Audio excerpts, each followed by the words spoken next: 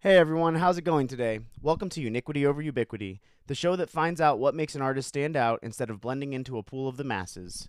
This show is an interview based show where we take an artist currently accelerating in their field and ask them about the artist that inspired them to find their own reasons to become an artist themselves. Through this process, we delve into the work and creativity involved in building art from the heart and translating it into something others can't just see or hear, but also feel and recognize.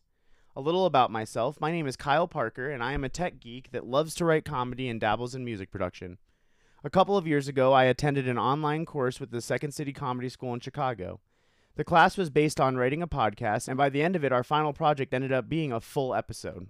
That's how Uniquity Over Ubiquity came to be.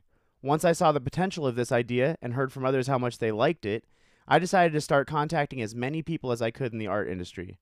I feel like there are endless possibilities and opportunities for this show.